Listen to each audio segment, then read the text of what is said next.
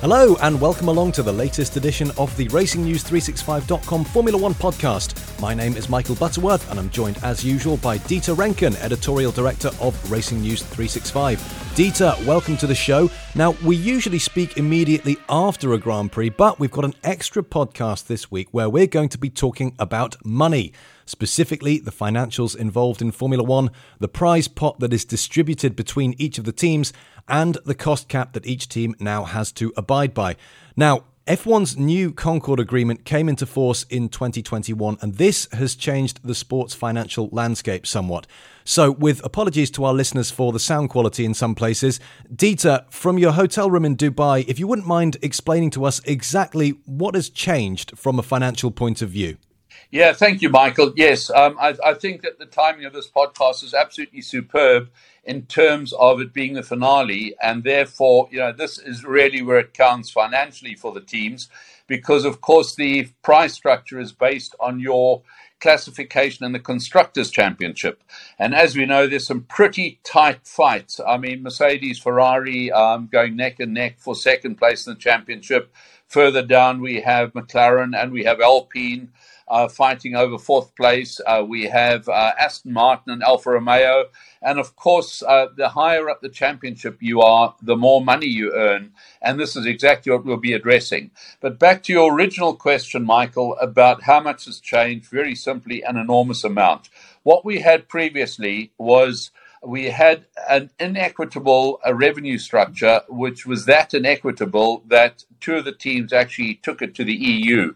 It didn't get that far because Liberty had taken over the commercial rights and there was a sort of a settlement, but fundamentally there was a lot of unhappiness to the degree that the teams that were not favored by special bonuses, every one of them either changed hands or actually went out of business during the course of the previous Concorde Agreement, which ran from 2013 to 2020. Now, that one paid what they call a Constructors' Championship bonus to your top teams, so Ferrari, Mercedes, Red Bull, Williams got a heritage payment, McLaren got CCB money.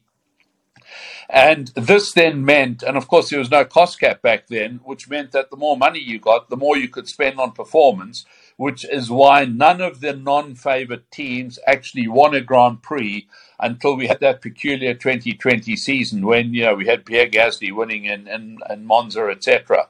But before that, only the favored CCB teams had actually won, or in most cases been on the podium. That proves how inequitable it was. Liberty Media, when they took over, realized that this situation could not continue because effectively it meant you had a grid in two halves. And therefore they set about leveling the financial playing field. And the new Concorde Agreement makes an enormous difference to this. In that, first of all, the difference between the top teams and the lower teams is actually closed down. But apart from that, the championship bonuses, for example, have been diluted, so to speak. And what we'll do is we'll go through some of the sort of figures, but fundamentally, Ferrari had previously picked up about $200 million for coming for winning the championship or coming second or third, whereas a team at the lower end got about 35 to 40 million. Where the inequality came into it was that if a team like Force India, as it was then, finished fourth and Ferrari finished fifth, Ferrari still got hundreds in bonuses, whereas Force India, for its fourth place, beating Ferrari, would get about 50 or 60 million. And of course, this was a major, major issue. Yeah, you talked about Ferrari there. For several years, a lot has been made of the sort of historical bonus that Ferrari received, almost simply just for taking part in the sport and having been part of Formula One for so long. Obviously, that's been a very controversial arrangement. A lot of other teams have had a lot to say about that. Does this still exist in some form in the new Concorde Agreement? Yes, it does, because Ferrari is a historic team, and obviously they're a draw card. It's a bit like having a grade A listed actor in a Hollywood movie. Obviously, he's going to attract the audiences. So because of that, the other teams have agreed that Ferrari should get some form of bonus. The big difference, of course, though, Michael, is that because of the cost cap, they can't actually spend it on performance, whereas previously they could. And I think this makes all the difference. But fundamentally what happens now is that Ferrari get 5% of the total prize pot, which is about, it will work out in their case at between 50 and 60 million. But crucially, as I say, they cannot use that for performance. So they write it back to profits. And I think that's the key difference. Well, let's stay with that prize pot now, because exactly how much is that under the terms of the new Concord Agreement, and how is the money generated? Okay, so first of all, let's run through the generation, and then we'll run about the size of the pot.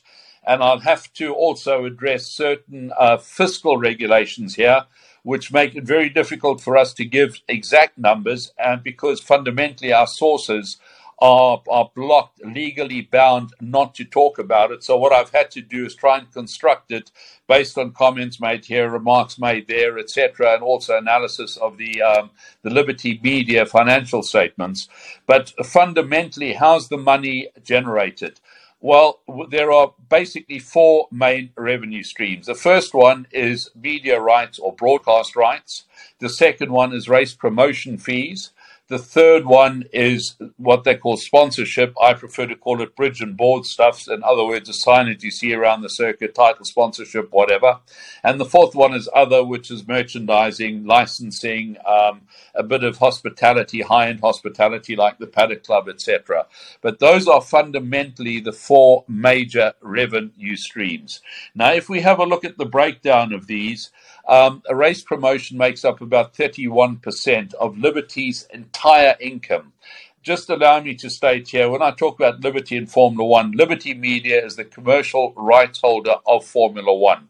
They are obviously trading as Formula One, are known as Formula One, so it's a bit confusing because you have Formula One, the company or the entity, and you have Formula One, the sport. But bear with me, Liberty Media fundamentally derives about 31% of its total turnover from race promotion fees.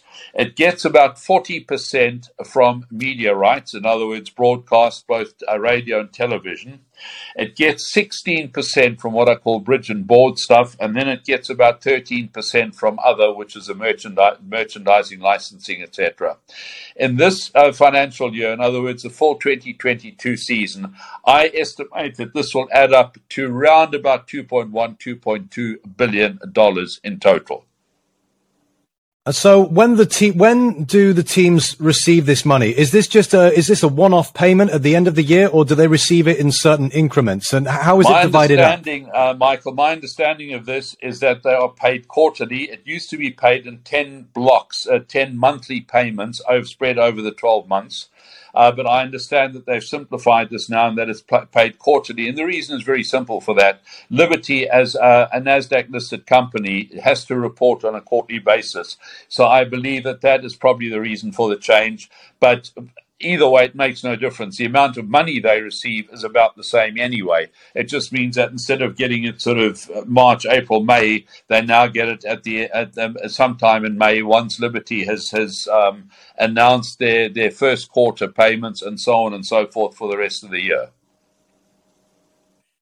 You talked earlier about how the previous structure was quite inequitable. Have Liberty Media, have they narrowed the gap between the top and the bottom now in terms of the money that the teams receive? Well, again, Michael, this is purely on what I've been able to pick up, but I can talk with a fair amount of knowledge about the previous payment structure, because I actually managed to get hold of a copy of that. And basically what happened there was that the team that placed first got 20% of the pot, and the team that placed last got 4% of the pot. What they have done, I believe, is closed that down. So we're looking at a figure of about 14 or 15% at the top end and 6 or 7% at the bottom end. So it has actually closed down a fair amount, which means that the top place team gets less. The bottom place teams get a bit more than they did before. So, Dieter, what is the total size of the prize pot that we know at the moment, and how is that money distributed between the 10 teams? Well, Michael, you say, what do we know about the prize pot? As I said, we don't know anything for sure, but certainly we've been trying to understand what it is. And I estimate the prize pot this year to be between 1.3 and 1.4 billion dollars. In other words, if we take the figure that I spoke about earlier on of about 2.1 billion turnover, the difference gets written down to Liberty expenses, getting the show on the road, the television coverage, etc. Some of the freight they pay for the teams. They also get some airline tickets for flyaway races, etc. So we're talking about 800 million-ish, which is expenses and Liberty's profit, leaving about 1.3, 1.4 billion. Now, my understanding is that about 25% of that goes into a separate bonus pot, which I will address shortly, leaving about $1 billion to be distributed amongst the 10 teams without bonuses. And as I'd said earlier on, we're looking at they closed it down from 20% at the top end and 4% at the bottom end to something like 14, 15% for the top end and 6, 7% at the bottom. Fundamentally, so what I'm saying is that if you were the championship team, you would get 14 or 15% of that, which would be around about 150 million, and you'd get about 60 million at the bottom end. And that then is distributed fairly evenly between there, which means that you're talking between 8 and 10 million difference per championship placing, which of course is the crucial thing. So if Alpine finish ahead of McLaren, they would then get about 8 or 9 million more than McLaren. And that's the best that I've been able to construct from this because of all this opaqueness surrounding the matter because of Liberty being a listed company. And of course, one has to be very careful and very responsible when talking these sort of numbers. And I've certainly been trying to do that. And you mentioned those bonuses briefly earlier on. What exactly are they, and how does one of the teams get their hands on the bonus money? All right, so let's just look at what it was, and let's look at what it has become. Back under the old Concord Agreement, you had your 5 chosen teams, and they got paid a combination of long-standing team, which applied to Ferrari, and CCB, which was championship constructor bonuses. Now, those have fallen away completely.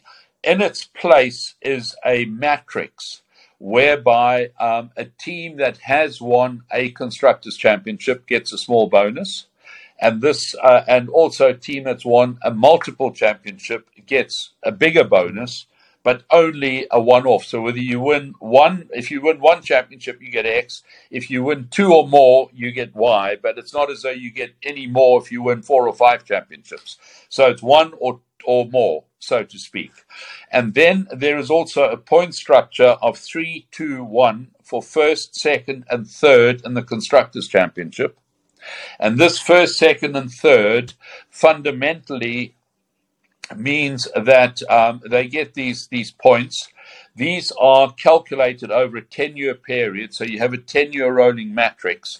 So you have 60 points, and of this 20 or 25% prize structure, if you have amassed 30 points, you would then get half of that. And if you've amassed 10 points out of the 60, you'd get 16%. But again, these are rough estimates to try and give our readers and listeners an understanding of where we're at. Certainly, I wouldn't go out betting on these figures because, again, as I said, I've had to construct them. It has been very difficult, and there is a lot of estimation in this. It's analysis rather than straightforward fact. And I suppose all of this is contributing to why quite a lot of the teams have been against the idea of an 11th team coming into Formula One that would then dilute the prize purse that would be distributed among the teams, because it would be between 11 rather than the 10 teams we have now. Absolutely. And I think the furore surrounding the Andretti entry provides a perfect example of this, Michael, and that is that fundamentally what we have is we used to have only 10 teams earned prize money. Whether there were 12 or 13 teams didn't matter. Only the top 10 in the Constructors' Championship earned the prize money. Now, what you have under the new Concord Agreement is that I believe all teams earn money. So if you had 13 teams, for example, this pot would be divided by 13.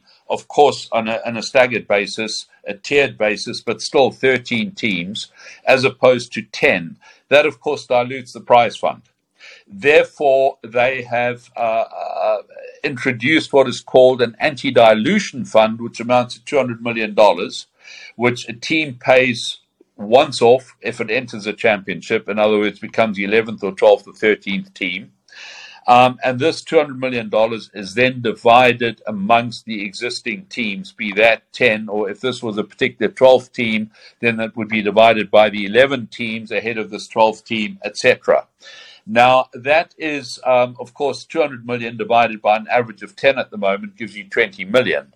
As I pointed out earlier on, the difference between a championship placing is about 10 or 12 million, and that is the amount that it would reduce by. If we're talking a pot of about $1 billion, divide by 10, it gives you 100 million on average, divide by 11, it gives you 90 million on average. So the difference is about 10 million if an 11th team were to come in.